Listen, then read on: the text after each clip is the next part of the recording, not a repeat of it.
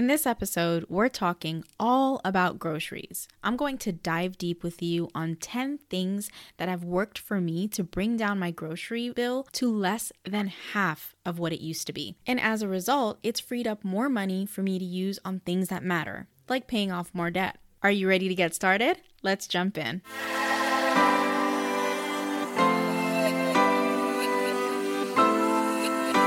Hey there, and welcome to the Marshmallows and Money podcast. I'm your host, Gina Zachariah. I'm a wife and mom of two, a personal finance educator, and a debt-free money-saving ninja. I'm here to help you navigate this world of money so you can afford the life you want. So I'm breaking down dense money topics and translating them into easy-to-digest action steps so you can easily implement them into your life right after every episode. Grab a coffee or beverage, and let's chat about money.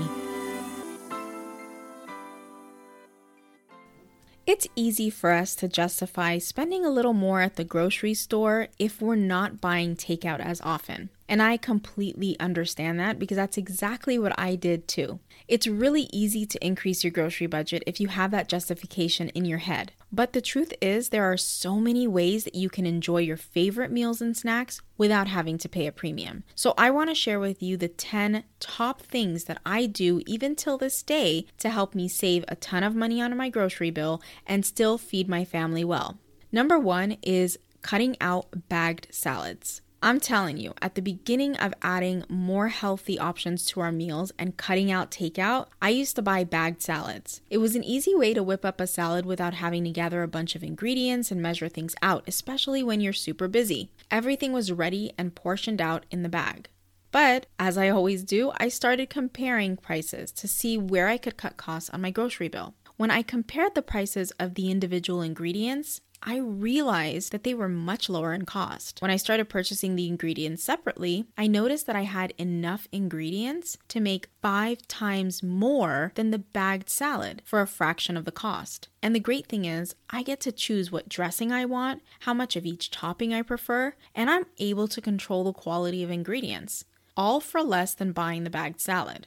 So if you're one of those people that loves to buy the bagged salads, I'm here to tell you it is so much cheaper and much tastier to make your own salads instead. Number 2 is cutting out the marinated meat.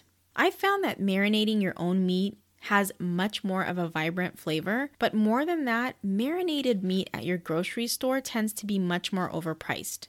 And I'm always a bit suspicious that that meat is being marinated to prolong its shelf life versus giving you any type of convenience. I can recreate the same effect by marinating my meat overnight or even a couple of days in advance. Preparing your own marinade takes less than 5 minutes, and if you don't have 5 minutes to spare, you can pick up a ready-made marinade that would still do the trick and save you money. Number 3 is I cut out all pre-cut and pre-sliced vegetables and fruit. I've never really been a fan of pre-cut versions of fruit and vegetables, only because I find that they actually end up going bad faster. And they start to add additives to them to try to get them to stay their vibrant color and not go brown. So I've always been kind of suspicious about that. But they're also super expensive compared to just getting a raw piece of fruit. So to me, if you've seen my TikToks, you know that I love to chop up my onion, mince my garlic, process all of my cooking vegetables as soon as I get home from the grocery store because it saves me a ton of time too. So I've been able to save a ton of money in this way. I save about $30 a week. Number 4 is I've avoided meal packs. When I first started cooking, I religiously used meal packs like Rice-A-Roni, Hamburger Helper, shake and bake chicken, all of that fun stuff. And when I was a newlywed, Pinterest and YouTube didn't exist, and Google was not used for recipes. So I used all the help I could get. And while the meals were okay and saved us money on some fast food, I knew I was still paying way more for pre-portioned ingredients. For just one box of Hamburger Helper, usually about $1.99 per box, I could get a 2-pound bag of rice or 2 pounds of pasta. This amount of rice or pasta can easily make 3 to 4 meals that would feed my family of 4, since I had to add my own meat anyway with those pre-boxed meals. So I could feed my family 4 times more for the same price of buying just one Hamburger Helper. It really pays to do the math when you're comparing. Often enough, we buy these meal helpers for convenience and ease, but the reality is that it's no more convenient than if you make it from scratch. It just costs more. Number 5 is ditching the individually packed snacks.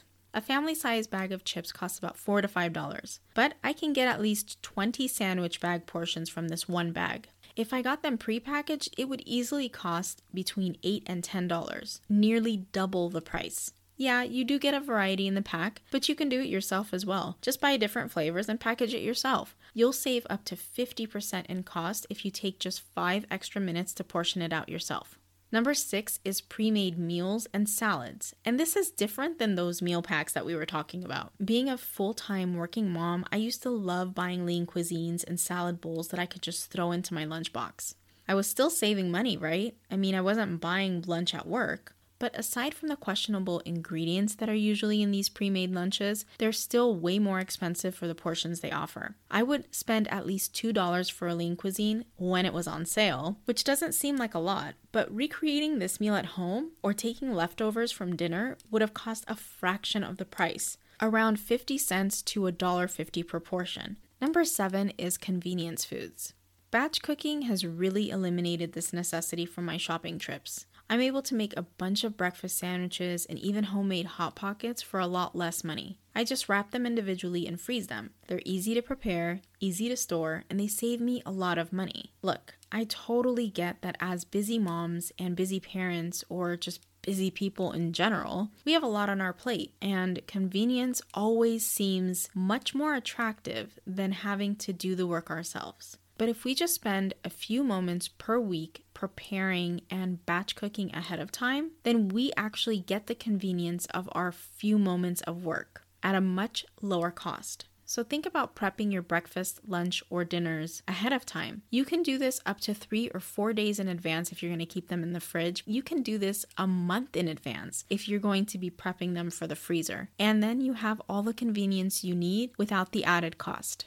Number 8 is cakes and sweetbreads. Cakes at the grocery store always seem like a great price. They're always the first thing you see when you enter the store, and they're tempting, and you get that whiff of sweetness that just makes you hungry.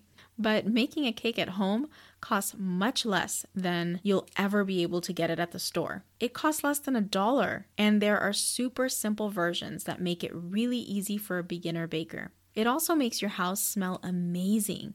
So skip the grocery cakes because they're not as tasty and they're way more expensive than if you make them at home. Number 9 is broth. Beef broth, chicken broth, veggie broth. You don't need a lot of ingredients to make broth at home. In fact, all you need are the leftover bits and pieces of your chicken or your meat or your vegetable cuts. Those alone will make a really delicious stock you can put in your freezer or in your fridge. Just put them in a glass jar. Broth is so easy to make, and it's one of the easiest foolproof processes. Even if it's just the leftover carcass of your chicken, you can use that for broth. You don't have to necessarily have leftover chicken meat to have really good broth. It's super easy and incredibly inexpensive.